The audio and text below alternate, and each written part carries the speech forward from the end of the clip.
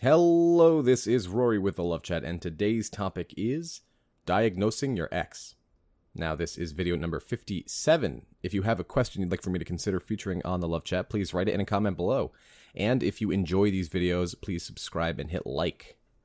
Now then, this is a cautionary tale about post-breakup trying to diagnose your ex as a narcissist, or trying to diagnose your ex with an anxiety problem, or generalized depression, or anything that would explain away some of the behaviors that you were seeing near the end of the breakup.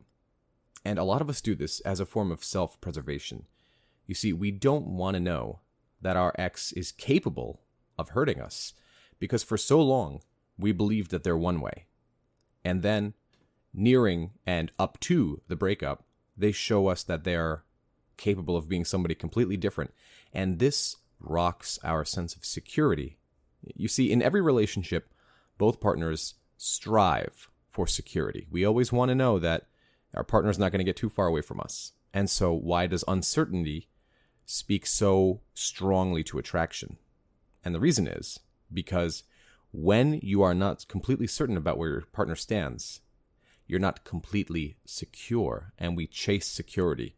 The true root of all attraction is security and anxiety. It's a never-ending balance between the two. If we're anxious about our partner, that means we don't feel secure. If we're completely secure in our partner, typically, not always, because a lot of people have struck a good balance with this, but typically, it means that we find our partner to be boring. And we need to balance security also with excitement. We want to be able to trust our partner and feel secure in our partner and know that our partner won't abandon us. And at the same time, we want to be excited by them, and we want to not know what's coming. So anxiety doesn't necessarily need to be bad anxiety. Although I realize the word has a negative connotation, sometimes we can be anxious for something good, like maybe a birthday or, visiting an old friend. What I see a lot of people do, and I was guilty of this too after my breakup, is I wanted desperately for there to be something wrong with my ex. Now, I know how that sounds, but think of it this way. If my ex is going through some sort of anxious episode, or if she is a diagnosed narcissist, or she has generalized depression, or she's going through a rough time in her life, well, that gives me the permission and the freedom to explain away all the behaviors that I've seen. In truth, my ex is an adult, and she has the ability to make adult decisions. But after that breakup, I wanted so bad for there to be some sort of proof that she's going through a really rough time because of something she can't control. Because that would mean I'd be able to still love her and not acknowledge the fact that she hurt me deeply.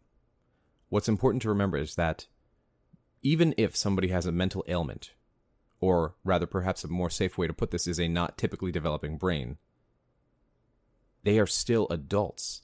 And while their ailment will impact some of their decisions and thoughts and feelings, they still know right from wrong. And your ex still chose to hurt you in the way that they did hurt you. But I must be clear. Just because they broke up with you doesn't necessarily mean you have a right to be hurt in that way. I'm not talking about being, having a heartache or anything like that. But what I'm kind of getting at here is that breaking up for them might have been the most mentally healthy thing they could do for themselves.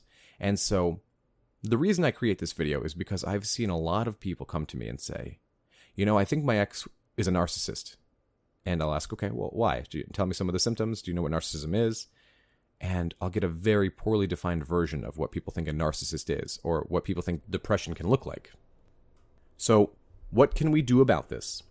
Okay, so unless your ex has been professionally, medically diagnosed and is on some form of medication, or they don't even need the medication necessarily, you should not be trying to diagnose them.